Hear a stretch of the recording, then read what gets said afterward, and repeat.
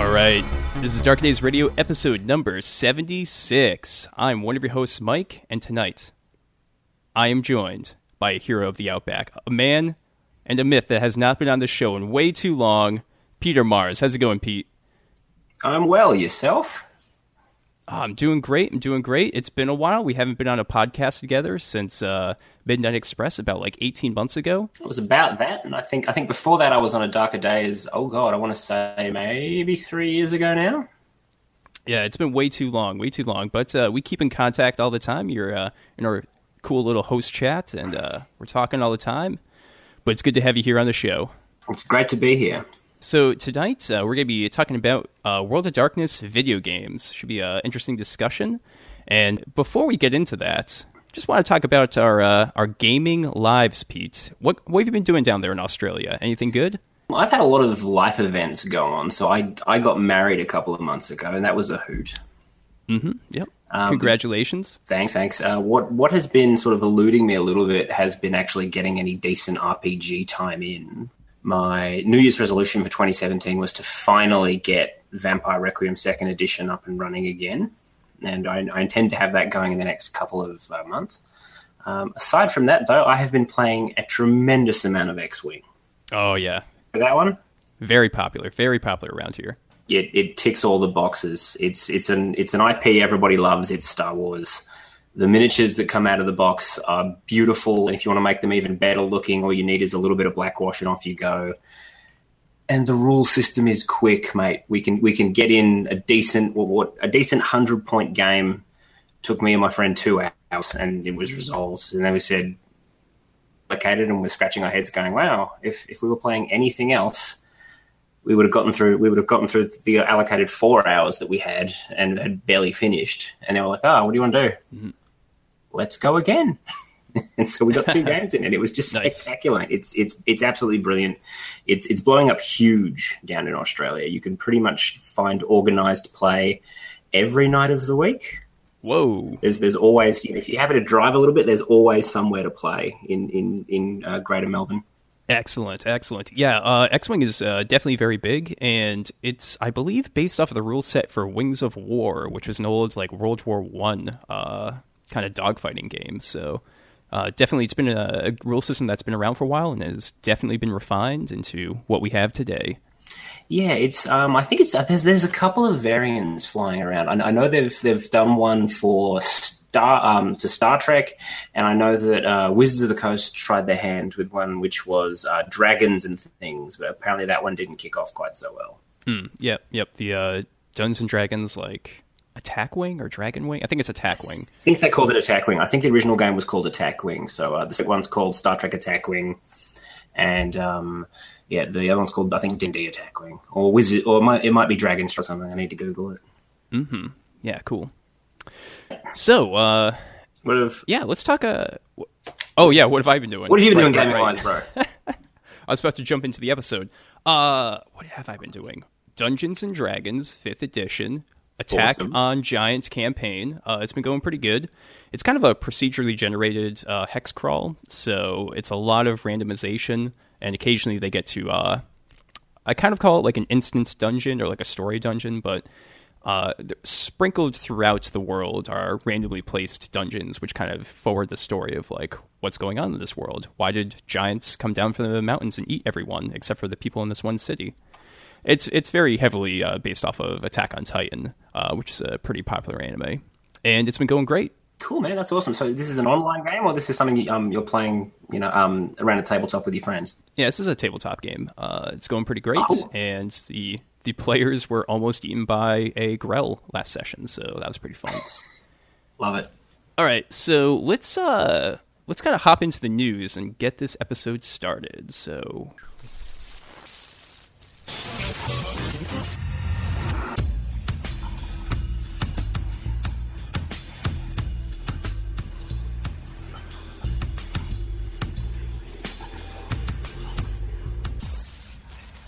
So first off, one of our listeners here on the show, Xander, who you may remember from our excellent Darkling episode where we played World of Darkness G-word. Am I allowed to say the G-word on the air now? I'm not sure. That one. Yeah, exactly. Do we have the explicit tag on?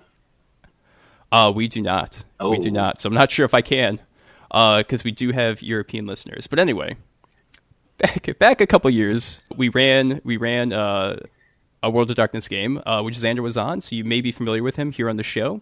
And he actually let us know about a pretty cool thing that he did, which was he helped localize a cool Japanese game called Rosencruz Stilette. And they started off, him and his group, just kind of like doing it unofficially, kind of like a fan sub, basically.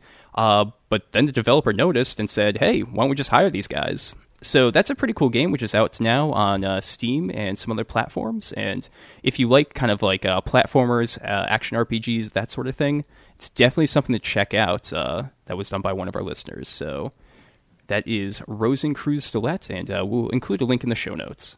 I'll look for it. So, continuing in that vein, we have some news for the World of Darkness, which is very focused on video games. So, first up, Werewolf the Apocalypse is going to finally get a video game. It was just announced that it's going to be developed by Cyanide and published by Focus Home Interactive. Those two companies are well known for putting out the Blood Bowl video games not too long ago. And they're pretty cool French studio. So we don't have a whole lot of information because the development of this was announced basically the day that it was signed.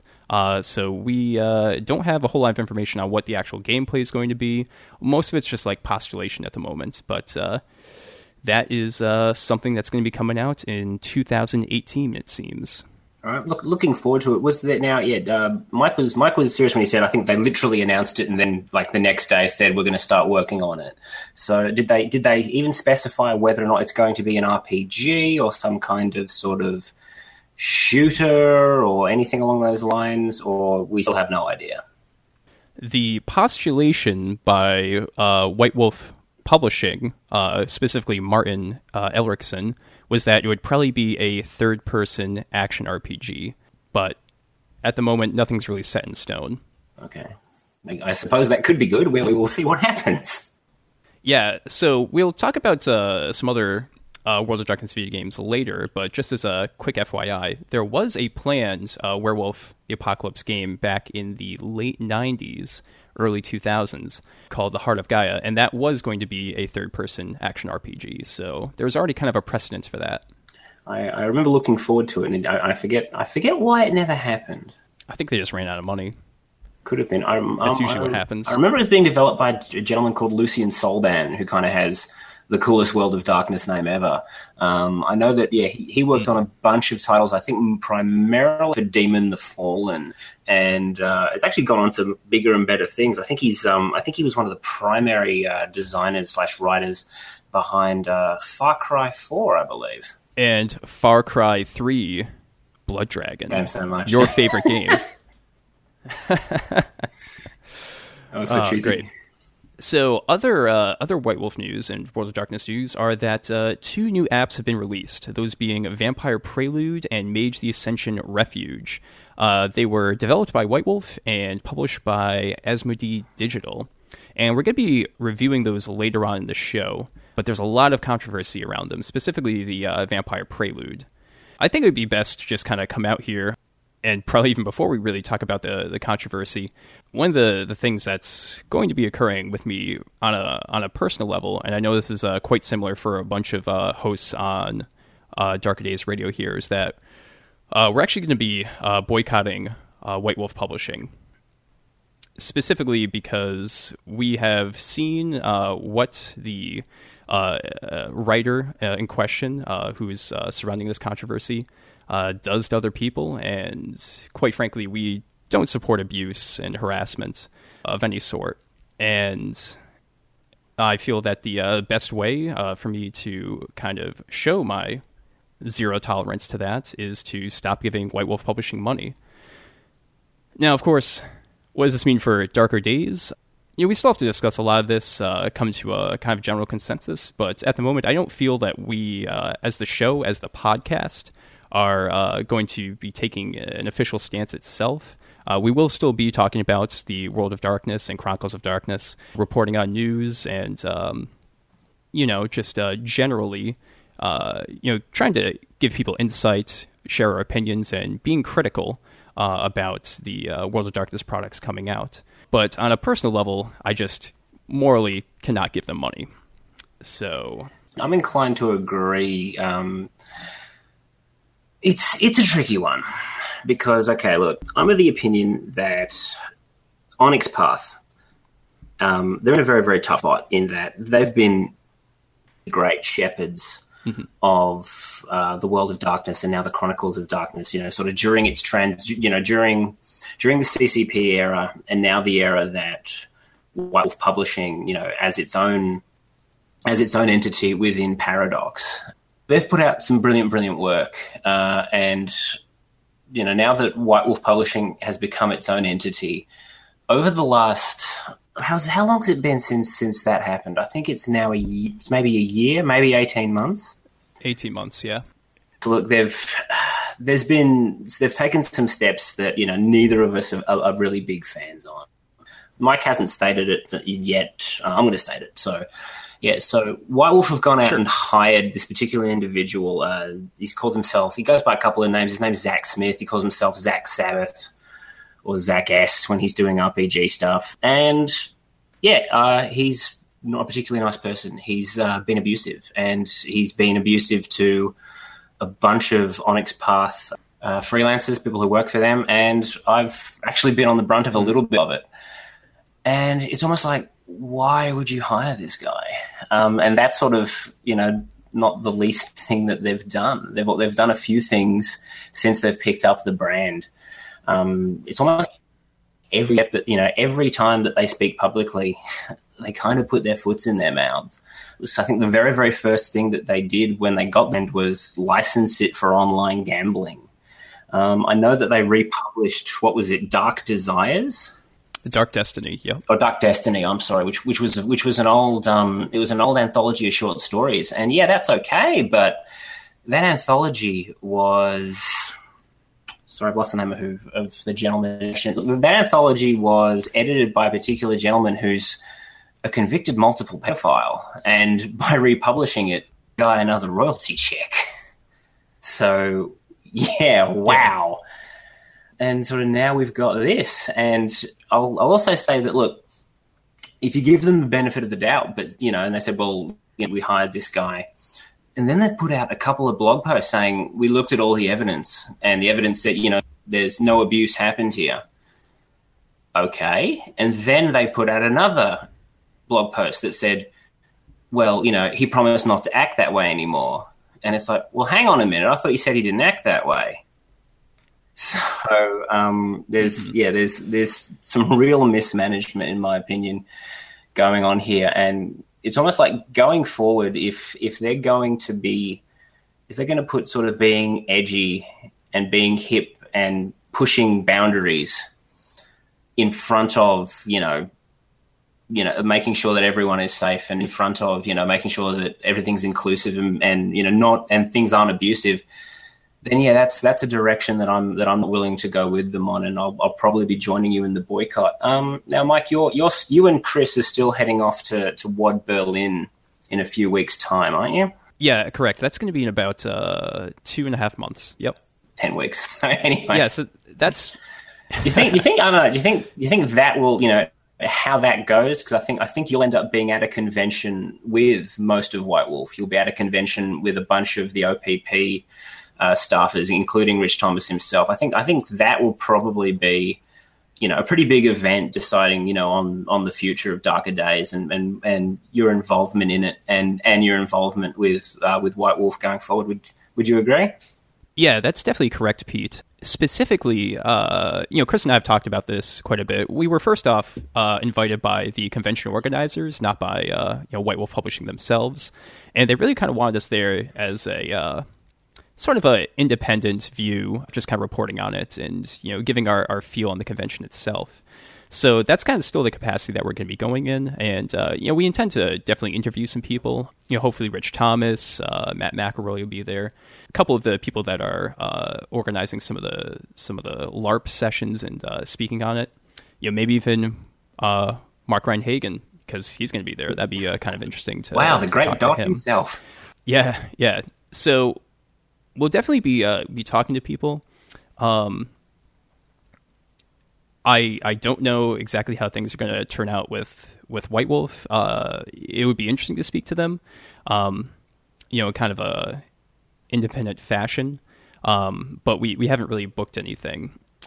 And, I think the important thing to kind of notice here is that, we're in this kind of weird position where somehow, Chris and I just, all of us, Chris, Chig, Matt, and yourself are in this situation where we've like gone from just being fans of a, nerdy RPG property to having to like worry about journalistic ethics and, kind of figuring out, our how to step through this both morally and ethically. It's going to be kind of interesting. It'll be a kind of iterative process, and we'll have to, kind of keep listeners appraised as we go.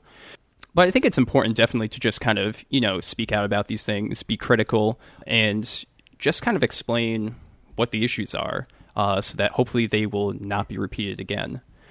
The unfortunate thing is that we've for the past 18 months kind of given White Wolf Publishing the benefit of the doubt in a lot of ways. We've tried to point out some of the issues with, actions they've taken. For example, especially where I live right now, gambling is a very hot topic and something that I really can't support, because there's going to be, due to silliness of the local state government, new casinos are just going to be opening up, and people are really trying to stop that from happening. And just some of the statements they've made in online articles have been, very incredulous on one end, insulting on another. And we've spoken about that on the show. We've actually, dug through some of those articles and some of the interviews they've given, and kind of pointed out, like, in our own opinion, like, hey, this is how White Wolf could do this better, how they could communicate better. And that really just hasn't been happening. There's really been a pattern, which has kind of brought us to this point. It's kind of boiled over in my opinion, because I don't want to, speak for everyone here on the show, but I think we're all generally in agreement. We'll kind of provide some more information. I sent an email to White Wolf Publishing stating that I would be boycotting them, sent it over to their general email. And I kind of just set out that I would end this boycott if they either removed Zach from their writing stable, or if he publicly apologized to, all of his victims. That's it. I've set out, I think a very achievable ultimatum, if you will. But it's something that could definitely be done, especially when you have White Wolf stating that, oh, Zach won't do this again. We've asked him. He himself needs to be stating this and apologizing to his victims with some specificity. But I don't have very high hopes that he'd actually do that. Well, the argument can be made that not long after that, because he's put out yet another blog post explaining that what he does is an abuse, and that, by pointing out all these people's foibles, or what he sees as failings, he's making the world a better place. He's improving the RPG community. So okay, great. So yeah, I don't see that forthcoming. I don't see any kind of apology, or even if I don't know. I'm almost like even if you don't necessarily agree, 100% agree. I'm like, an apology ends it, and if you just end it and then don't bring it up again, or even if that makes sense, because one of the things, for example, is he's brought up this. He went out of his way and wrote this very long blog post about why one of the White Wolf freelancers, David Hill, is essentially full of it because he doesn't like Star Wars. And apparently David hadn't seen Star Wars, and apparently, how could you say you don't like something because you haven't seen it? And he wrote this big long blog post about it, and he still maintains that by pointing out that about David, he's making the RPG community a better place. And it's like, okay, how about you just don't talk to him and don't talk about it ever again? That seems really bloody simple to me. You move on. But no. And the important thing to also point out, you can be critical of someone and their views, but what the pattern that occurs with this individual is that he will make these posts, he will target these people, and then within the hour, they start getting these hateful emails from anonymous accounts.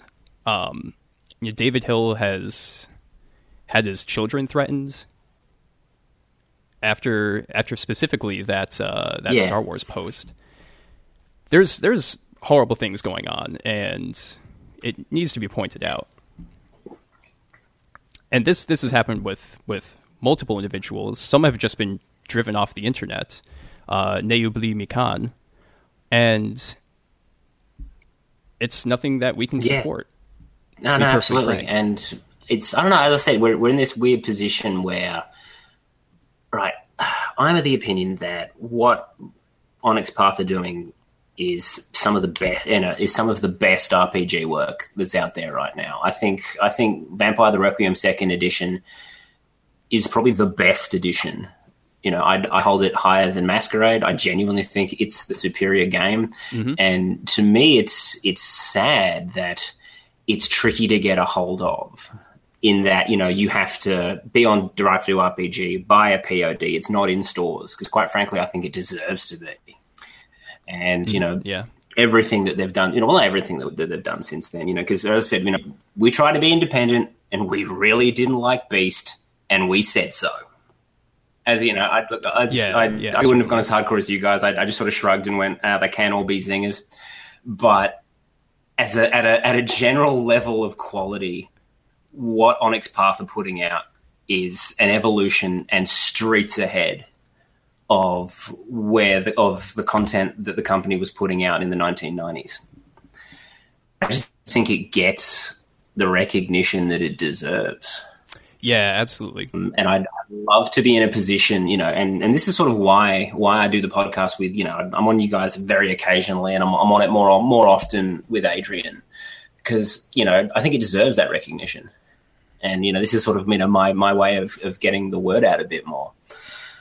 And they said, but see, going forward, it's probably not going to get that recognition. It's probably still going to remain, this online POD only, because, the new White Wolf have their own sort of spin on it, and they want to resurrect the old World of Darkness and kind of, spin that out into, push the meta plot, or, make it new and relevant for 2020. And cool, more power to them. But it's just, the more we see of it, the more it looks like it's going to be pushing, as I said, it's going to be pushing, let's make it edgy, let's make it, screwed up, let's make it dangerous. There's the derisive term that's been around, has been, we're calling it, it looks like, this is the rise of the edgelord. This is the rise of, are they going to be putting in things that, because they're creepy, are we going to see the game around sex crime or revolve around those sort of topics, which people don't necessarily want to be exploring in your tabletop RPG? And I don't know, have I opened a whole other can of worms where you can then say, well, hang on a minute, this is the World of Darkness, or the puppies. I think you can do both. I think you can be respectful, and you can explore dark themes and dark topics without kind of forcing people to deal with topics that they don't want to. And if they don't want to deal with those topics, well, then you just say, well, this isn't the game for you, move on, play something else. I think you can have that middle road, and I think to an extent Onyx Path have been treading that middle road and treading it very, very well. Absolutely. And I'm just worried that the new White Wolf are gonna push that away in an attempt to be edgy. And I think it'd be a real shame if they went down that road. Absolutely, Pete. I concur 100%. And it's definitely something, this is, again, just kind of my own personal level of boycotting. I do still intend to purchase Chronicles of Darkness products, despite the fact that, some small royalty does go to White Wolf Publishing. And that's because I feel that Onyx Path is doing a great job on the whole. And by supporting those products and showing that there's still interest, there's still profitability, I hope that it will show that that's really the path that they should be treading. They should be treading the Onyx Path. Very cute. Terrible joke, but bit of levity. Reeling it on back. I like it. Indeed. Well, okay. So I think that's what we have to say on the news. That's the news / soapbox that we're on. The other thing that White Wolf Publishing did put out was a trailer for their World of Darkness documentary. It's just 2 minutes long. We can link it in the show notes. I gave it a quick view. It seems okay. I don't think it's really going to be written or filmed for us who are very knowledgeable about World of Darkness and Chronicles of Darkness. It's more as an introduction to try to get people excited, or maybe people that have lapsed over the past 13 years since the Vampire the Masquerade was ended with Gehenna. It seems cool. My only comment was that, man, there's a lot of white people. Yeah. Look, I know that New White Wolf have some grand ambitions, and one of those is they talk a little bit about the brand and it being an IP, and my eyes glaze over when you start using sort of transmedia buzzwords. But they have said that one of their goals is to eventually have some kind of White Wolf Netflix show. And their issue, I think, a little bit is White Wolf inspired a whole bunch of stuff that then went on to fame and glory. Like, it's verifiable fact that, what was her name? Charlene Harris, the Sookie Stackhouse vampire novels that went on to become True Blood. I think she was maybe an NST, so not an NST. I think she was a domain storyteller within the Camarilla organization back in the 90s. She's clearly been inspired by this. And I think what they're worried about, and maybe quite rightly so, is what I call the John Carter factor. So their original product inspired all these other products, or inspired all these other series which have become really, really, really popular. But if you now bring out the original, like this imitation, so in a similar way that John Carter inspired Star Wars and inspired Avatar, and then when you bring out an adaptation of that original property, but you don't educate your audience, people look at it and go, well, this is a rip-off of Star Wars and Avatar. And people in the know sort of shake their heads and go, no, dude, this came on, way before that. This inspired those people. But if the general public don't know that, they just go, well, it's a rip-off. So I see it maybe that this documentary is maybe an attempt to public about what's going on, and then they can potentially further their aspirations of maybe one day getting a Vampire the Masquerade TV show happening. So yeah, we'll see. It's definitely very much a the white guys explaining how good their stuff is, and maybe it may well be that, we don't know. Like a lot of the stuff with White Wolf Publishing, it's a question mark. It's a we will see.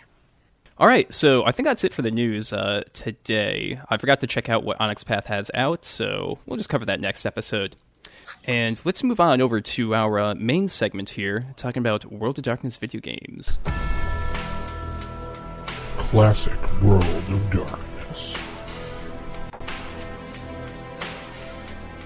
All right, Pete, so let's kind of set the baseline here a little bit. There have been a lot of World of Darkness games, and I just kind of wanted to, discuss the history a little bit before we move on to discussing the newer apps and all of that, just to kind of give us a feel for what we've seen before and maybe what we can see in the future. So let's start off with Vampire the Masquerade Redemption. That was the first game, and Pete, did you ever play it? I did. It was an absolute hoot. Excellent. Yeah, at its base, it's a love story told through the medium of a Diablo-style dungeon crawl. We're probably not selling it very well, and admittedly, I think, when did this bad boy come out? I want to say maybe 96, 97? Or was it even maybe later? No. Yeah. June 7th, 2000. Oh, wow. All right. Yeah, so it was kind of late in the game. This was 4 years after Diablo came out. Okay. But that was a popular gameplay style at the time, so I guess that's how they went with it.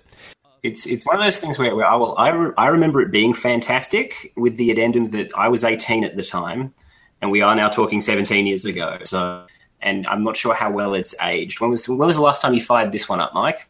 I think I replayed it in 2008. I think that was the last time I played it. Right. So, oh my gosh, that's almost a decade ago. Wow. Okay. That said, it actually does a pretty good job of portraying the World of Darkness milieu, in that when you start off, it takes place over 2 eras. You have the Dark Ages and the Modern Knights. And it really, I think, does a very good job of kind of, in that initial Dark Ages setting, really easing you into this World of Darkness, kind of peeling back the onion, to steal a term from Call of Cthulhu. And you start off just as a crusader.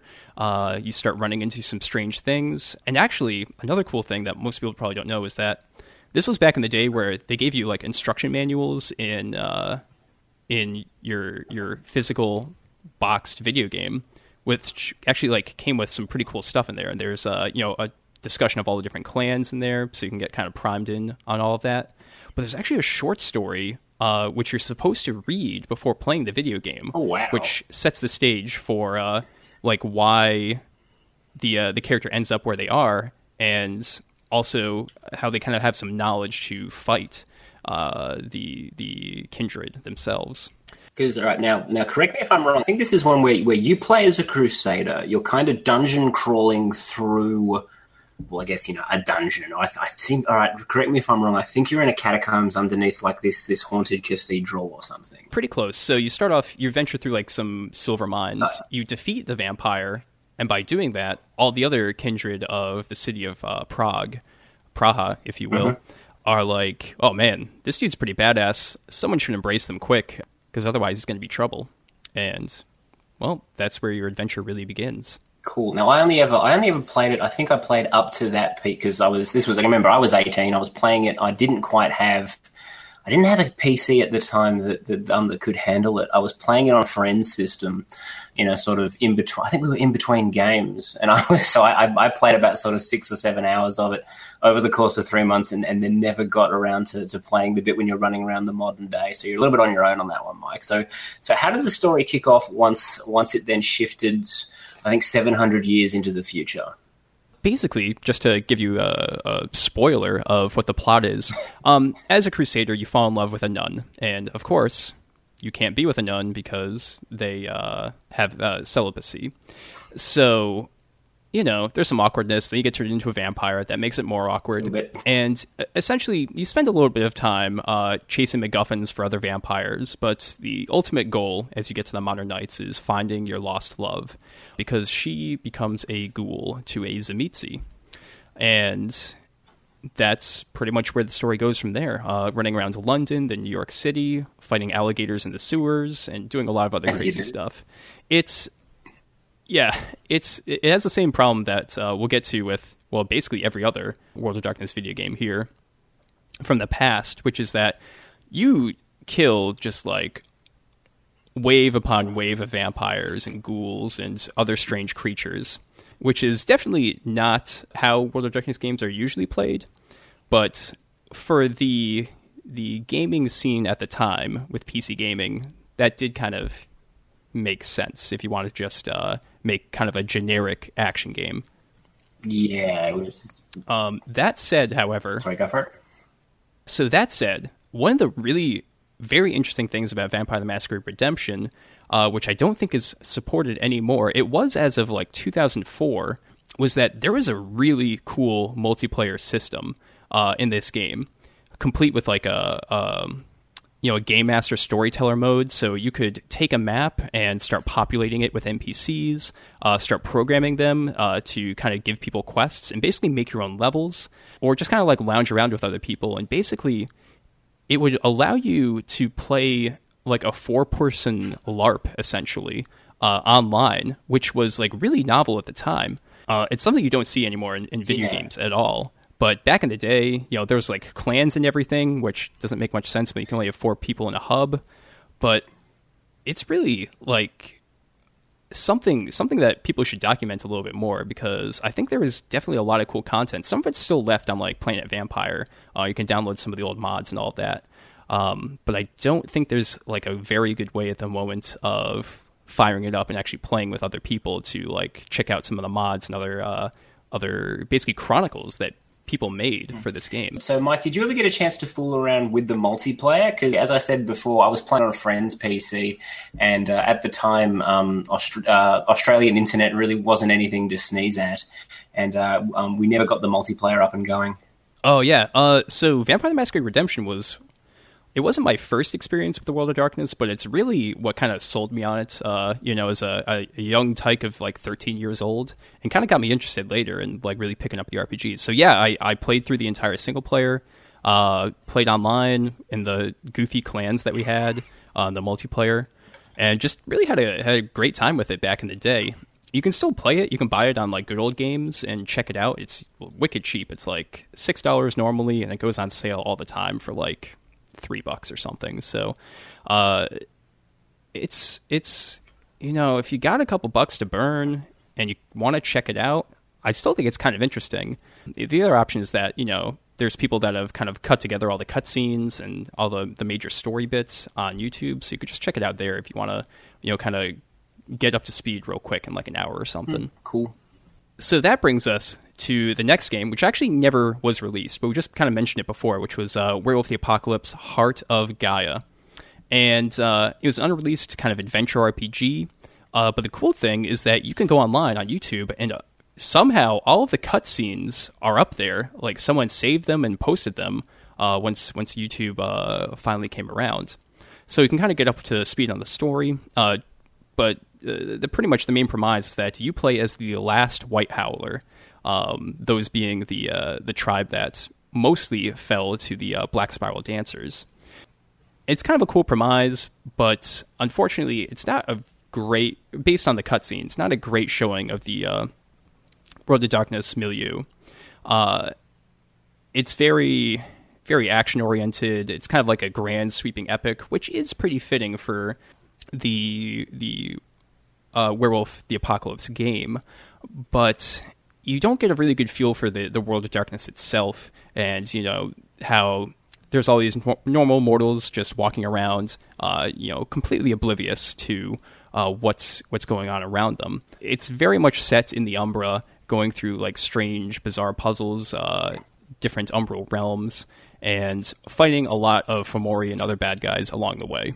Yeah, you don't really get a sense of where this was going, and kind of as I said, this was an incredibly early build. I'm not sure how far along they were on it. What's out there does kind of make it lolook like a really, I'll just kind of say it. It makes it look like a kind of bloody version of Crash Bandicoot, I guess. So, well, I mean, because I mean, everything we see. I mean, all the cutscenes, all the scenes, or all the very early, I guess, pre-alpha gameplay. You're in Krynos mode. You're tearing things apart in the Umbra. So yeah, it does kind, and of course, it's kind of blocky because everything was blocky back in the day.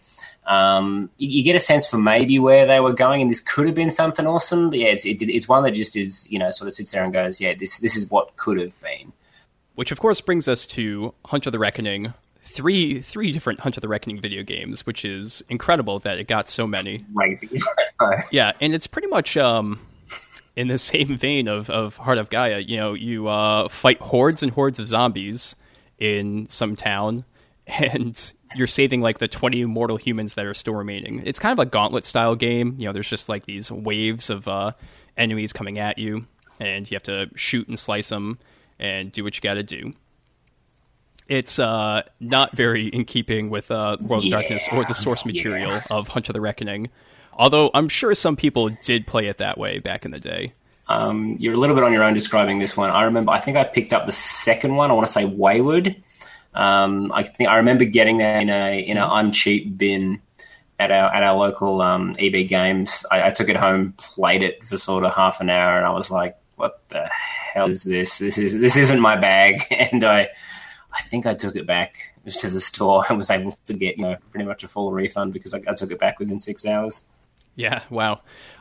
Yeah, I also played the second one, which is Wayward. They had a really bizarre release scheme. I think the first one came out for GameCube and Xbox.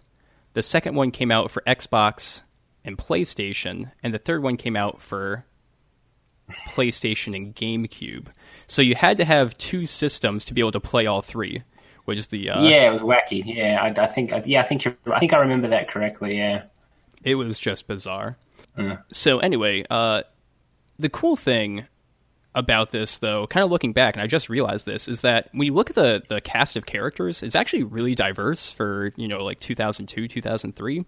I mean, of course, there's like the angry white dude character that you can play as, but aside from that, there's like this really salty black woman, a sarcastic East Asian girl, and also a pretty dope Mexican priest that you can play as. And of course, in the Hunt of the Reckoning Wayward, you get to play as God 45, which is a character from the actual RPG books.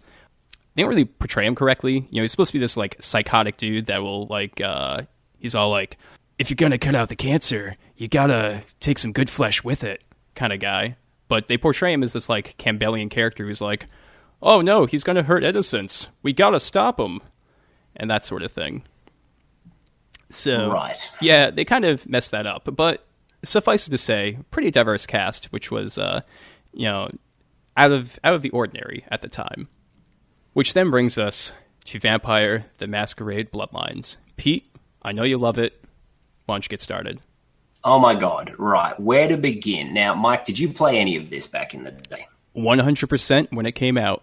Right. It was. Okay, if you haven't played it, pause us. Go get it. It's seriously brilliant. It still holds up very well today. So this was one that came out, okay, now I want to say, what do you reckon, 2004? Yep, you got it after Vampire the Masquerade was ended with Gehenna. 2000, yep, came out 2004 after Gehenna kicked in. So yeah, well done. That's something video game companies just cannot seem to line up. Did you notice that? Okay, a quick aside for a second. Mm-hmm. Did you notice that GW, so good old lamented Games Workshop, couldn't even pull this off either? Yeah, where they brought out, what is it, Total War Warhammer, and it came out about 4 months after they completely killed the game line. I think it was even longer than that, and also End Time Warhammer End Times, a year or two or something. Yeah. It's just. Yeah, it's just they cannot line this up at all to save themselves. Yeah. But so Vampire the Masquerade Bloodlines, it was the last game put out by Troika, which was this RPG gaming company that had put out, I think they were the remnant of what happened of the Black Isle Studios that put out both the original Fallout and Fallout 2. Yep. And they put out this other great game which was what the fuck was that called? Arcanum? Yeah, there you go. Sorry. Yeah. So, all right, pause that again.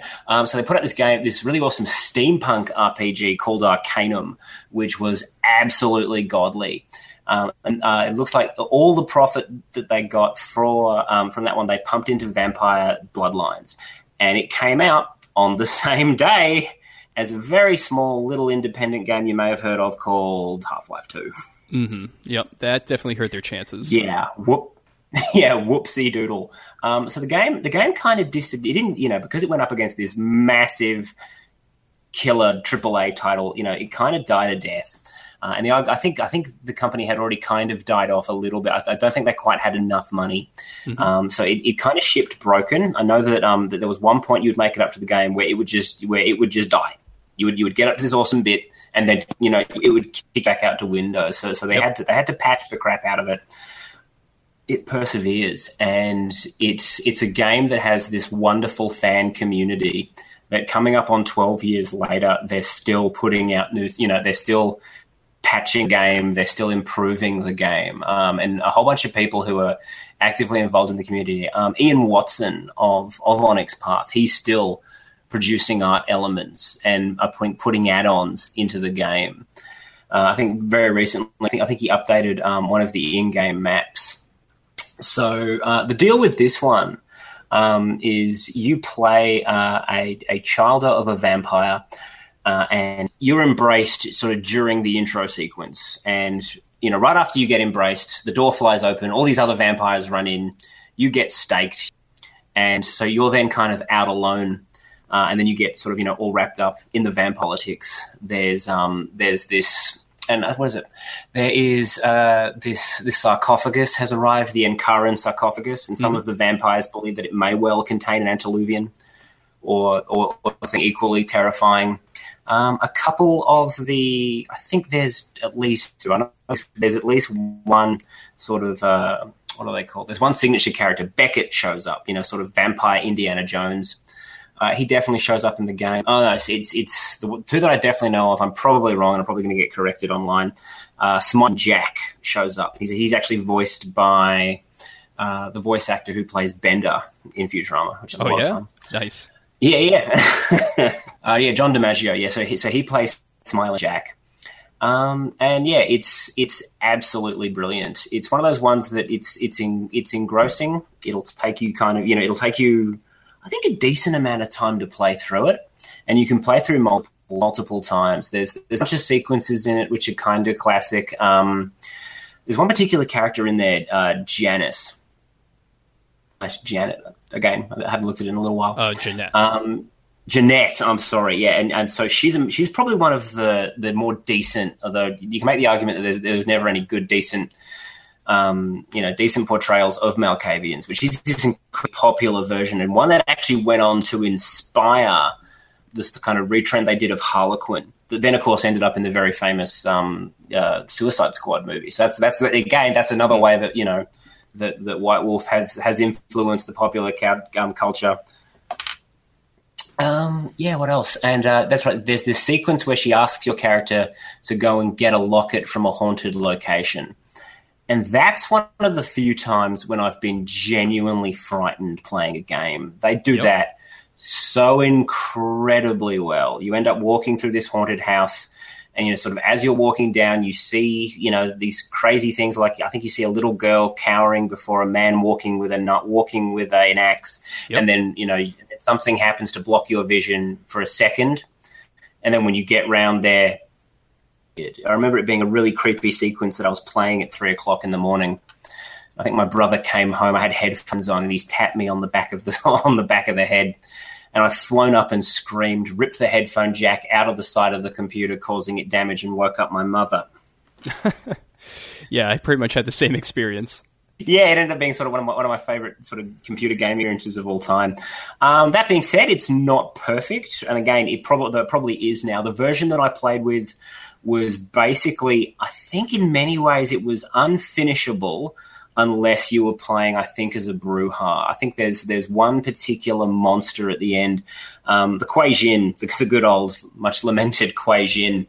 They play quite a big role in the story, and at one point you fight them, who I think then sort of morphs into a couple of Cthulhuoid monsters. And I think at the time the game came out, you could really only play as a Brujah and beat her. I know a friend of mine won that fight because she glitched and stopped moving and stopped attacking. Sort of go move up behind her and kick her in the back of the head. Yeah. The way I beat that one, I think I was playing the same version, but there's like a flower pot I could hide behind, and it's like half its melee attacks wouldn't work. So yeah, that's how I beat that one. Yeah, I remember. I think I had to get a cheat code or something in because I played through and this is great. I played through as an Malkavian on my first playthrough. And what they do with that is really, really cute. Putting some things in there specifically for the Malk. So you have, there are some crazy sequences when all of a sudden you end up having this conversation with the stop sign. Or I think there's a bit when a fish turns and you have this conversation with the fish. Now again, whether that's a good depiction of mental illness or something which works in a role-playing game, I don't know, but I remember it was a lot of fun in the video game. Mm-hmm. Yep. Yeah. And so it's this one that's had this other life. It's a little bit similar. I'd compare it to something like a Blade Runner or a Fight Club of the video game world. It's something that came out at its time, and it was a big disappointment financially, but it's gone on to become this massive cult hit that still has this really devoted following. People look on it very, very fondly, and every so often someone sits there and goes, "Wow, why hasn't someone made a sequel to that?" And I think that's something that Martin Erickson, in his one of his first addresses to the public as White Wolf's lead storyteller said, we're constantly getting emails, why don't you put out another Bloodlines? And we're going to do our best to answer that question. So, yeah, hopefully sometime down the trail we'll get a decent answer to that because, oh, my God, would I love to play a sequel. I think the only other thing to say about Bloodlines is if you haven't played it and you want to pick it up, definitely get some mods because they fix a lot of the bugs, make it fully playable, and it really just helps things out overall. Yeah, that's kind of funny. It's like we say, it's a great game. It just needs a lot of fixing. But yeah, I would definitely agree with that. I think it's always, there's always Steam sales. I think you can pick it up for, I think maybe something like less than $5, and if not, I know it's definitely on Steam. It's definitely on GOG, and yeah, I would.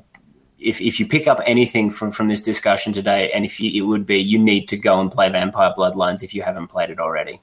Yep, 100%. I definitely agree. Which I think, Pete, brings us to the new Vampire game, Vampire Prelude. Okay. And, well, it has a pretty good subtitle, which is We Eat Blood and All of Our Friends Are Dead, which is actually pretty fitting for Vampire the Masquerade. Yeah, I suppose. I don't hate it. It's not. I don't hate the title. I think I'm still very partial to. I know that Greg Stolze for his first vampire novel, Vampire the Masquerade. No, sorry, Vampire the Requiem novel. He wanted to call that My Drinking Problem, which I think still is the greatest title for anything ever. But okay, yeah, We Eat Blood and Our Friends Are Dead. It doesn't quite roll. All Our Friends Are Dead. It doesn't quite roll off the tongue, but it's not so bad. Cool. Do you want to just kind of talk about it a little bit, go over the concept and all that? All right. So conceptually, all right. So what this is, so these are both on. I think it's on the Steam store, but it's mostly designed to be played on your smartphone. So I know it's definitely on the Apple iStore for Australians. It's $7 because of course we have to pay the Australia tax. And I think Mike was saying that, how much is it for you on either your Apple or your Google store, Mike? I think you're saying it's about $5 in American dollars. Yeah, that's correct. Yeah, cool. So what this is conceptually, it's not a bad idea at all. So this is a story about a couple of vampires, which is told entirely through their character's phone. So as you play through it, you're given a series of instant messages. You have this conversation which will sort of write itself in front of you. You're getting a series of images because the characters involved are artists and they're sitting there sketching, and they'll send to you, and you'll receive messages from other characters. So you're two artists, you've been embraced, and weird thing. Well, you wake up as vampires, and that's how it starts. You're texting your friend who's also a vampire but far away, and you decide to get on a bus to New York and try to run away but figure out what's going on. It doesn't make a lot of sense. So there's just a giant gaping plot hole in the entire thing within the first 30 seconds, which is that one of the choices you can make, so it's kind of a choose your own adventure in that you occasionally, it's an interactive novel where you press A to continue, but occasionally it gives you 2 or 3 choices, and you can choose one of them is right, and the other choices make you die and you have to start over again. But one of the choices you can make is that you ditch your phone. You got a burner phone with a new SIM card. And yet later on, supposedly like your sire just starts texting you as mother in your phone. So somehow they got into the contacts of your phone. And I think they explained it as, the fact that they like put their contact info in your phone. But you've got a burner if you chose that, so it just doesn't make any sense. You should not be able to be contacted by them in the first place. And they kind of make a big deal in the beginning that like people don't know your phone number. So I don't know. And it's one of those things that, okay, unfortunately, when you start having those thoughts, then it kind of unravels the rest of it. So this one was primarily written by Zach S. and a new writer called Sarah Horrocks. And so once you have that whole thing of it's entirely in-world, done through IM messaging and picture messaging between these two characters, between your character who is Case, who you get the option to rename, and I think I ended up calling him Twinkle because that's the sort of thing that I do. Mm-hmm. I think his friend Izzy, who's also been turned into a vampire. Correct. Yep. Now, and as you said, he gets a burner phone, and then he starts getting messages from Mother, and then you think, well, hang on, that doesn't make sense. But also, from one of the limitations, well, it's not quite a limitation. One of the choices that they've made is, okay, so Zach S. and Sarah Horrocks also they write, but they also provide all the artwork. And that's portrayed in-game as sketch pieces that these two are sending each other. All right, you have these sequences where they're being hunted down and chased, and they're like, "Oh, I just drew this, and I'll send it to you." And you're thinking, "Really? You're going to stop what you're doing and sketch something?" And then you start thinking, "Well, hang on a second. These guys have got their phones on them. Why aren't they taking photographs?" Mm-hmm. Yep. And you're thinking, "Well, hang on a minute. If we've got the resources to have artists working on this, why don't we have another artist who's providing, some more naturalistic art that we can use as in-game photographs?" And then you have sort of some other sequences when, they're literally hiding with their phone and they're sending these very, very long texts to each other. Wouldn't you be maybe leaving voice messages? There's one particular sequence which, to me, it absolutely sticks out like I'll use an Australianism. It sticks out like dog's bollocks, where they've come back to their lover's home, and their lover's literally been ripped apart. There's pieces of them everywhere, and they're kind of sending cute messages to each other. It's almost like the sequence, like, well, she had Harry Potter on the brain, and now her brain is on a stack of Harry Potters, and you're like, huh. Yeah. Okay. And I just kind of think, well, hang on a minute. You've got access to, this is a digital product. Was it beyond the scope of you guys to hire some voice actors and have them leaving voice messages to each other? So that's something that I think that they could have come up with relatively simply, and it would have added, one, it would have maybe a bit more realism. Well, that's maybe not the term. But, a bit more urgency rather than, if you're ringing up someone and you're like, they're all dead. Oh, my God, I can't believe it. They're all dead. As opposed to just kind of sending kind of twee SMSs to each other. It really kind of falls apart. The choose your own adventure sequences, I would have just dropped at the, at the conceptual stage. They are just so frustrating. Yeah, because it's literally a pick A or C. They're not all of them aren't. There's no kind of intuitiveness to it, if that makes sense. One's like run away, another one like hide, and you think, and then you think, well, okay, run away. Oh, I've been caught, and now he's got me in a headlock. Bye, honey, you have died, and you're like, oh, yeah. Oh, okay. And then it doesn't back you up to picking. You have to then tab through for 5 minutes to get back to that fork. Yeah, that was pretty terrible game design in like 1983. So frustrating. Where I'm just sort of tapping away like mad, I think, to the point where I was, I'll be honest with it, I was so bloody frustrated with it. I went, okay, let's jump online so I can read the end of this. Yep. Where's a let's play? Just because I was just so frustrated with this empty sort of gameplay that just didn't work at all. And then and unfortunately because you've got this whole thing of hang on, I've got a burner, hang on, why aren't I sending things? And then you kind of, I don't know, for me it's almost like arguing into this kind of feedback loop where I'm annoyed at it, and where all of a sudden, because you start getting messaged, as you go further along the story, you get messaged by more and more people, or so more and more kindred, and they're dropping huge bombs. They're mentioning clans by name. They're explaining what clans do. And you go, this is all happening on an unsecured network? Yeah. And I know maybe that's just me going, it's like, look, okay, and again, my conception of vampires, maybe this is wrong. Maybe this isn't how people play it. Maybe they've the new, shepherds of the property have come up with some nonsense where there's, and this actually pops up a little bit in one of the more recent V20 books. This is in Anarchs Unbound, where they actually say that, there's this sort of almost vampire technomancy where you can conceal vampire instant messaging chat as lolcats. But that's something for another time. But, and so you've got particularly there's this one character, Marco, who he's like a 3 or 4, I think he's even older than that. He's this old Tremere. Oh, he's really adopted modern technology well. And yeah, they're dropping esoteric knowledge. So I'm like, wow. Yeah. Masquerade's not going to be, unbroken for very long. But again, I don't know if that was just me because it had already kind of annoyed me to the point where I was I don't know if I was just looking for angles to be annoyed at it by at that point. I don't know. How did you feel by that point, Mike? Did you make it all the way through, or were you kind of like, oh my God? No, I quit after like an hour or something because it's just not worth my time to play this.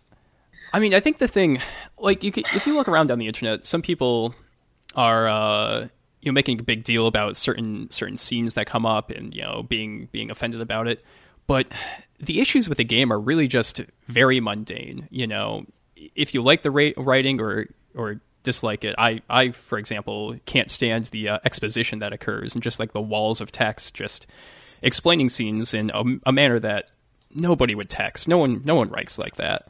Oh yeah, and you then put as I said, if there'd been audio elements to this, you could imagine someone sitting there, as a recorded phone call, someone sitting there going, "Oh my God, what's going on?" As opposed to just someone, because you then imagine this character hunched in the corner, their face only illuminated by their phone, texting away like mad. Yeah, and I'm laughing out loud as I'm imagining this scene. I'm not wrapped up in the narrative at all. I'm kind of giggling at it. Yeah, pretty much. And I think that's totally not what that's totally not what these guys set out to do. And, no. And actually, and I'll be honest with you, and I know some people may argue that, look, because we've already previously stated how we feel about the author, that we were predisposed to dislike it because of this preconceived notion we have of the guy. I didn't actually 100% realize this was Zach Smith was the author behind this until I was about an hour in, and already by that point I was already like, oh my God, what's going here? And then I looked at some of the art, and I went, well, that looks a lot like what I've seen of Zach's. And I went, let's have a look at the credits page, and it was like, okay. Yeah, I think the point to bring across is that we can look at this critically and empirically, and just kind of discuss some of the pacing issues. For example, there's not really a good rising action in a lot of the drama of the game. As you mentioned, the voice messages could have been a great way to kind of portray. Some of the tension with the characters and really kind of drive that home. But, instead we just get these bizarre expositions, and they break off and just start texting about This American Life at one point when a character is trapped in a coffin. And it's not good. It's not good at all. No, and it's not. One of the interesting things, to kind of help us, look at this in a, I guess, more unbiased fashion, to kind of compare it, is that Old White Wolf back in the day actually put out a superior version of this story, I feel, in a product called Vampire Diaries: The Embrace, which came out in '94. It's very pedestrian in a lot of ways. It's a kind of a found fiction diary that they published, but it kind of sells this interactive experience where, it says, the title is just like My Diary. There's actually a physical lock on it that you can lock, and there's little keys. And when you open it up, there's, a couple of extra messages. Like there's a letter in back from the character's girlfriend. There's a letter to his brother. And it kind of just gives you some cool ways to kind of bring you into the story.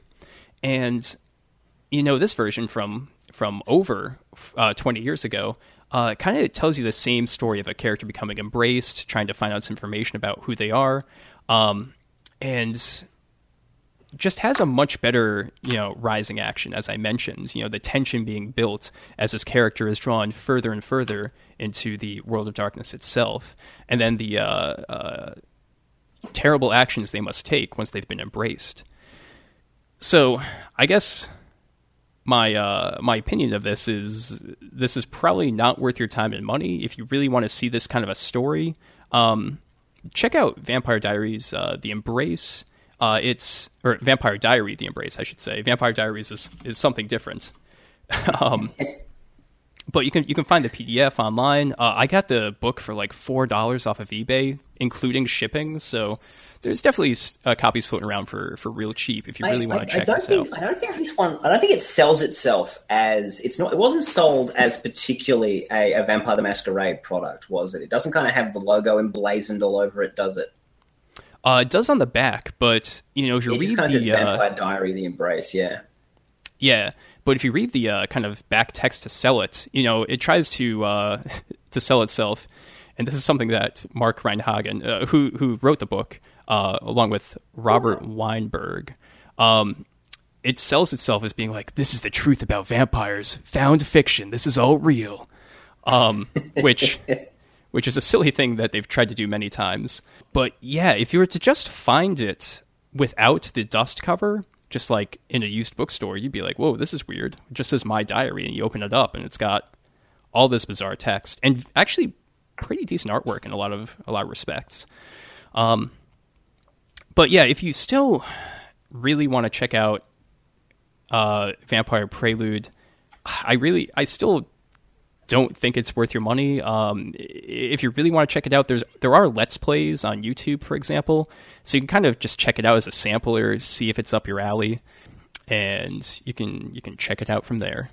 Yeah, this is something that I think was conceptually fine and then utterly fell down in execution.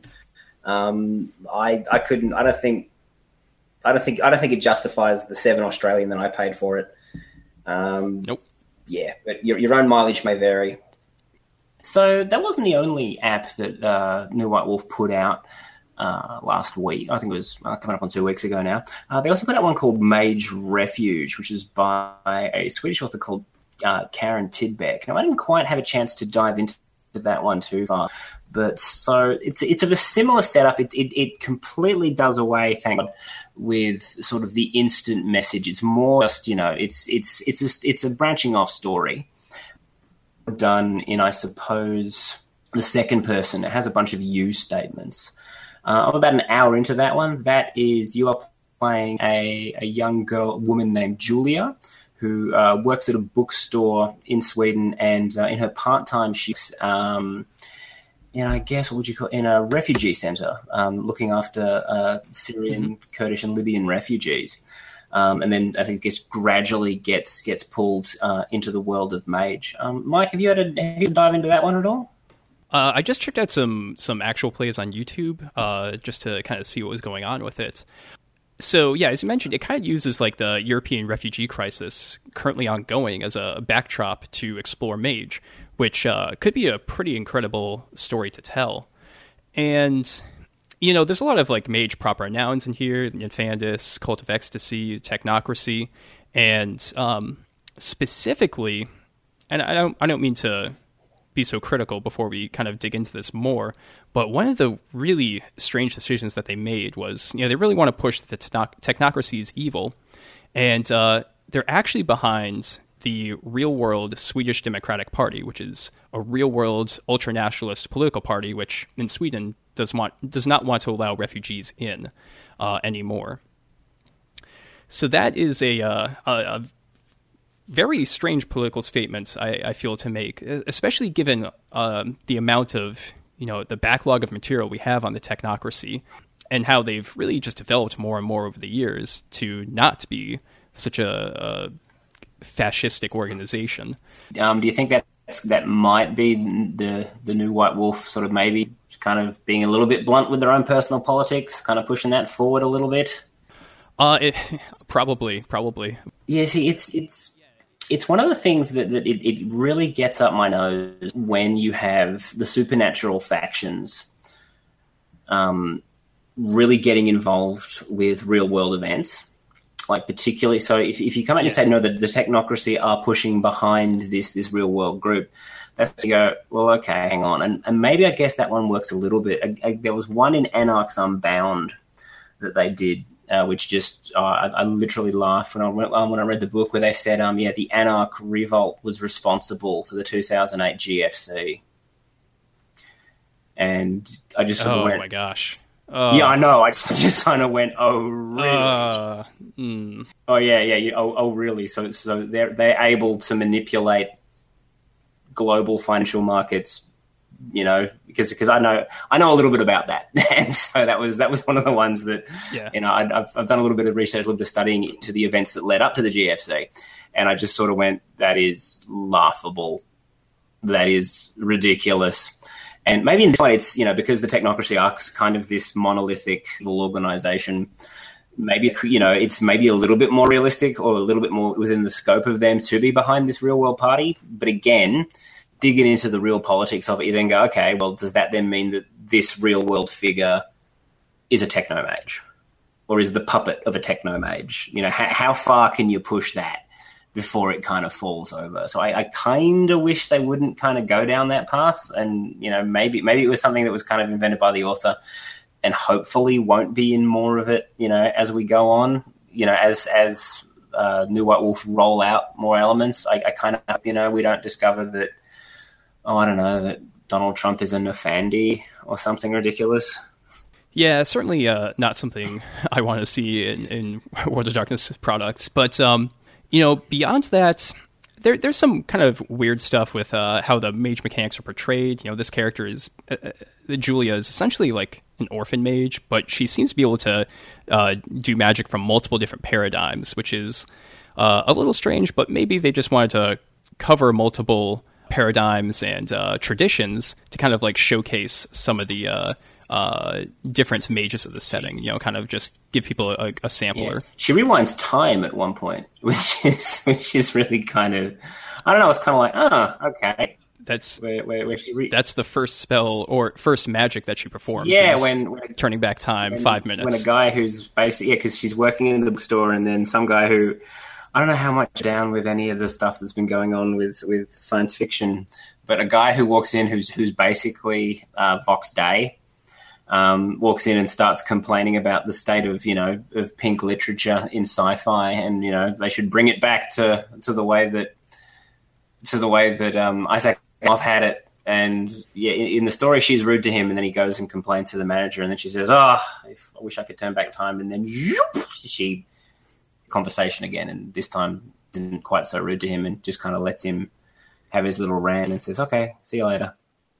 All right. Yeah. It's a little bizarre in its portrayal of the mechanics. And it's similar, it kind of has a choose your own adventure element to it, similar to Vampire Prelude, but you don't die as much, first off. Good. And secondly, sometimes though, it just comes up with the choose your own box, but there's only one thing you can click. There's only one option. So I don't know if like they just ran out of money and time, so they were like, we can't have a branch here. I just kind of wish they'd dropped it completely. The whole branching. Oh, look, maybe not the branching, you know, particularly if it spins you off in a completely different direction. If you find out there's like a whole sort of segment that you've missed, and then you have to go, you know, if you have to play it again, that I'm not so bothered by. But just, oh man, yeah, if click A to C, one of them means you don't die. Ugh. Yeah, I mean, it's the issue with the Telltale games that are, for some reason, popular right now, like Walking Dead, Game of Thrones.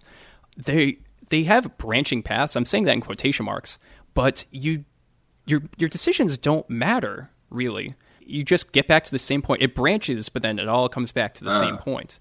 So once I figured that out after like 2 of the chapters, I was just like, well, it doesn't matter what I pick. Just click through real fast and just see the story. That's a shame. So, yeah, if you're going to do a branching narrative, I know it's expensive, but make it a branching narrative. Make it have different endings. And I mean, when you look at Vampire the Masquerade Bloodlines, which we just discussed, there are multiple branches. It does all come back to the same point at the end, but your decisions that you made along the way will influence how the game will end from that connecting final node. And from there, you know, if you supported the Kuei Jin quite extensively, that's an option for you. You can support them in the final act. If you support the Prince quite a bit, maybe that's who you go with. But if you never supported the Anarchs, that's not an option for you. Yeah, and you'd argue that because we're dealing with text, that maybe it's not so expensive to do a bunch of different branches. But yeah, and you could totally go down that path. And again, I haven't kind of dug into this. Apparently the Vampire one branches quite a bit. I just haven't really felt the urge to dive too deep into that one.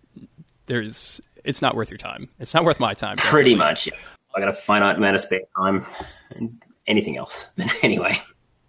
Yeah, and then finally, so the author we mentioned is Swedish, and I actually saw an interview with her on YouTube, and she does have a good verbal command of English based on her online interview, but the written English in Mage Refuge is kind of rough.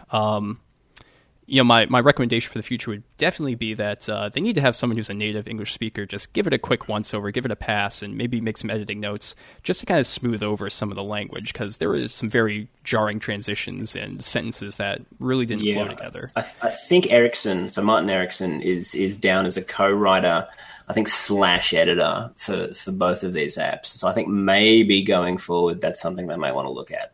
Yeah, certainly. But overall, I think that when you look at the pacing of this, I didn't get very far into the Let's Plays, but the pacing seems to be pretty good. There's a good build up of tension as it kind of draws you in, and I think given what they had to work with, the writer did a decent job, and I would definitely rate this as being better than the Vampire Prelude app. Yeah, me too, totally. I mean, I barely got into it, and I was actually getting into the story. They're touching on some really interesting themes, and they're touching on the refugee experience. And well, I said I'm an hour in, and I wasn't laughing at it in the same way that I was Vampire. So yeah, totally. This one I would definitely put well ahead. So Pete, is that everything we have to say on these latest apps and video games in the world of darkness? Pretty much, yeah. All right, cool. So I think that's it for talking about these video games. So why don't we jump over, do a real quick secret frequency, just to wrap this episode up. It's under the stairs. I love my mom. So on August 9th, 1969, the Haunted Mansion made its debut in Anaheim, California's Disneyland to rave reviews. Disney's Imagineers had managed to capture the picture-perfect representation of a classic haunted mansion from cinema and pull it into the real world, mischievous ghosts and all. The attraction was a technological marvel at the time, featuring a blend of state-of-the-art animatronics and old-school illusions that wowed crowds and established the Haunted Mansion as a signature Disney icon. But what you might not know is that development of the iconic ride began nearly 2 decades earlier and involved some pretty famous phantoms. So Walt Disney first began mulling over the concept of the Haunted Mansion in the 1950s, enlisting many of his favorite artists to help with the project and bring it to reality. Initially, the attraction was designed with storylines that would feature ghosts of famous historical characters like Jack the Ripper, Guy Fawkes, and Ivan the Terrible. But when Walt Disney saw the Imagineers were including Rasputin, he immediately rejected that ghost. As it turns out, though, Disney wasn't frightened by the idea of having an infamous healer and wizard take up residence as a ghost in the Haunted Mansion, even with his fairly gruesome demise and apparently dismembered penis, but was far more afraid of being sued. Because at the time, Gregor Rasputin had only been dead a little over 3 decades, and as such, still had plenty of living relatives with their family members' well-publicized death still fresh in their minds. And to have Rasputin in the Haunted Mansion would be an invitation for legal trouble. And to be fair, angering the family of an infamous Russian wizard was probably a terrible idea to begin with. Eventually, the concept of a historical ghost museum was scrapped, and we got the Haunted Mansion as we have it today. But Rasputin's ghost still made it in. Apparently, artist Mark Davis had Rasputin's portrait altered, graying the hair, tweaking the nose, and renaming the piece The Ogre, before sending it off to the Haunted Mansion, where it still hangs to this day. So, this is all quite mundane in the real world, but what's really happening in the world of darkness? Rasputin shows up a lot, as a vampire, a mage, a kinfolk, even a wraith. Writer Daniel Greenberg had some pretty bizarre ideas for this, like, Gehenna sort of scenario based around the character of Rasputin, way back in the early days of the World of Darkness. We actually discussed that on a Darkling years ago. But, in the Chronicles of Darkness, for example, Rasputin's portrait actually does make an excellent Avernian gate, a place from which one can enter the underworld. And you can take this idea for a couple ways, maybe ghosts are entering, and Sin Eaters have to manage the Avernian gate here, and, make sure just that the patrons and attendees are unaffected. In addition to that, the portrait of Rasputin makes kind of an interesting artifact of sorts. Maybe even a wraith fetter, for an artist who never had his vision for the Haunted Mansion fully created. Here's another idea from World of Darkness Proverbial Monsters, which is, of course, an old Chronicles of Darkness product. It had this kind of neat monster that could jump through mirrors. And what about a creature, for example, that can move through paintings, terrorizing innocent people on this ride? Could be a little interesting thing to do in your Hunter the Vigil Chronicles. Yeah. So, Pete, do you have any cool ideas for this? Well, I mean, look, I genuinely like the idea of using, the Haunted Mansion from Disney World as a location. My real knowledge of Disney World's a little hazy. I'm not sure, because I think it's kind of open. It's open. Is it open 24/7, or does it shut down at night? I believe it shuts down at night. I haven't been to Disney World or Disneyland in 20 years or something, so doing I don't really recall. Yeah, but okay, I always kind of like the idea that you have these big open locations that kind of tour these big, safe, happy locations that when the sun goes down, things turn evil, or so the idea that. Because I know that there's a lot of extensive underground facilities, and there's hidden Disney World. I know that Disney apparently had an apartment right in the center of Disney World. I think it had like a fireman's pole until someone climbed up it. I think during Walt Disney's breakfast. So the idea of using using the Haunted Mansion, I guess maybe even some kind of cool Elysium location. I guess what else could you do with it? I mean, particularly for Masquerade, you could put a Nosferatu, living at the Haunted Mansion, because that would almost be one of those hide in plain sight sort of deals. And I guess if he's spotted, if someone unsuspecting, if an unsuspecting Disney worker opens his coffin and sees a slumbering Nosferatu there, he just, during the day, he just goes, vampire. That's an old vampire prop, and closes it back up again. Yep. Spinning that over a little bit, I really like the idea that, I like the idea that what would a dark reflection of Disney World, particularly Haunted Mansion, look like for Werewolf the Apocalypse? What would that look like in the Umbra? And so one of the ideas that I had there was, because you have a lot of spirits, is kind of the raison d'etre of werewolves. And, could there be some kind of weird spirit of childhood wonder in the, haunting the Umbra around Disney World? Would you want to make a Kayan be there? Would this be a source of power for the werewolves? That could potentially work. And finally, if you want to go completely grimdark, a great jumping off point would be, okay, what would the Haunted Mansion and what would Disneyland look like in Wraith? What would be running around there? Could you want to go sort of grimdark with it? And would you have, I suppose, the raids of children who'd always wanted to go there and never made it for whatever reason? Would they be haunting the location? And you mentioned it previously, would their fetters be bound to Disney World? That's Disneyland, World's down in Florida. Would that be another interesting jumping off point? So yeah, there's some fairly interesting stuff that you could definitely do with it. And yeah, I don't know. I kind of, you could argue it's maybe a little bit on the nose, but you can then sort of do the whole thing of no one would ever suspect real monsters. I know that there's a goth day.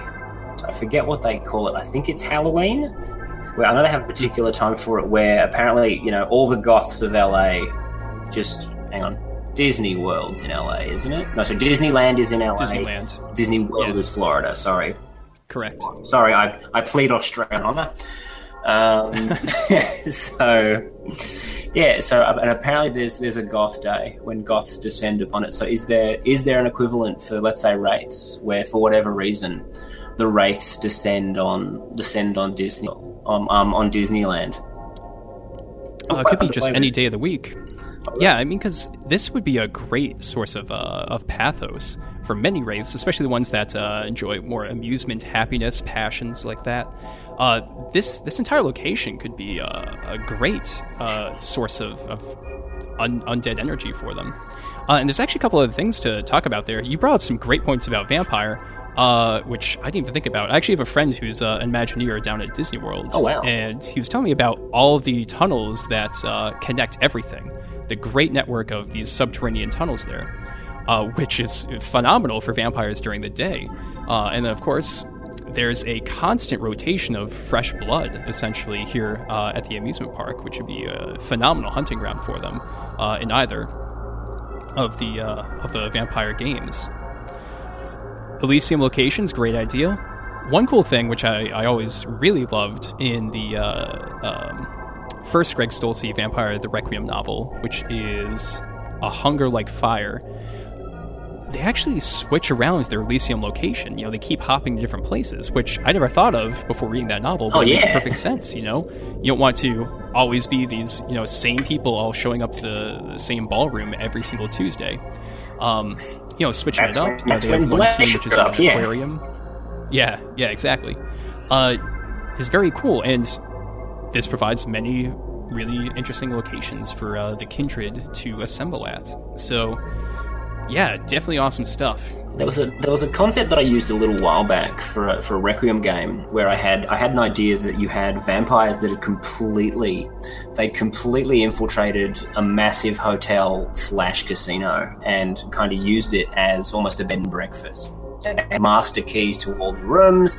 They could sneak in, drain a few blood points, and then sneak out again. What happens if you apply that concept to Disneyland? To Disneyland. What happens if you say, no, it's completely infiltrated by vampires. They have control of everything. So, you know, and because I remember reading, I think it was Mike Krahulik of Penny Arcade was talking about how he lost his kid for an hour at Disneyland. And they've never lost a kid once. You know, you are constantly being surveilled. So what would happen because apparently, like, I remember reading, I think this was in second edition Vampire, where they talked about how the blood of children was absolutely like crack to vampires. You know, would this be potentially snatch a child, drain one blood point, just enough, you know, not enough to put any kind of permanent damage, and then have them back in their parents, you know, back with their parents before, you know, within sort of 20 minutes.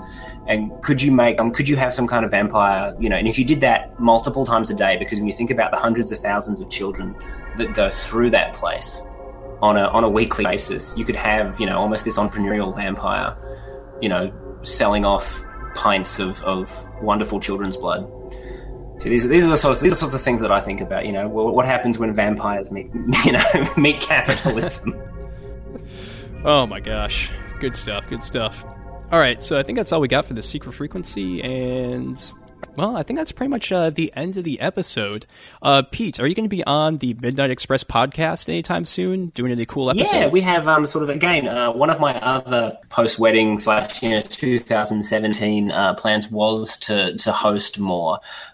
We were halfway through recording a review of WAD Mafia when the internet crapped out on us. So we have to re-record that one. Remember? Bummer. Well, yeah, it happens. That's one I'm hoping to get that one down within the next few weeks. But yeah, unfortunately, the fact that Adrian lives in a really rural location in outback Queensland came up and slapped in the head. But yeah, that should be happening soon. How about you, Mike? You guys, of course, I think you had plans to maybe record one more before you went off to WAD Berlin. We're going to get like one or two in before that happens. Yeah. The next episode, which I made a post about, and then real life got in the way, so we're just kind of doing this sort of, it was originally going to be a filler video game episode, and then these apps showed up, kind of like justifying this even further. So next episode we were thinking about doing, it's going to be a 3-segment episode, kind of a big deal, talking about Wraith, Love Beyond Death, which interestingly is one of Martin Erickson's favorite World of Darkness books. We're going to talk about the Demon Storyteller's Handbook for Demon the Descent, and then we're also going to cover the Beast Conquering Heroes. We're going to review it, and well, Matt already kind of gave you a sampler last episode. Yeah. So that's what's going to be coming up. And, of course, we are Darker Days Radio. If you want to drop us an email, you can shoot that on over to darkerdaysradio@gmail.com. We have our Twitter account, which is @darkerdaysradio. And then you can check us out on Facebook, facebook.com/darkerdaysradio. And finally, Google+. We will include a link in the show notes because they still don't have like good short URLs for G+. But we do have a nice little community there where people are always talking, and it's a good time. Pretty much, yeah. And I think that's it, Pete. Thank you very much for joining me on this episode. Some tough topics to tackle, but I think we did a good job. And absolutely, good night, everybody. Hopefully, this is all well received. So, I think that's it.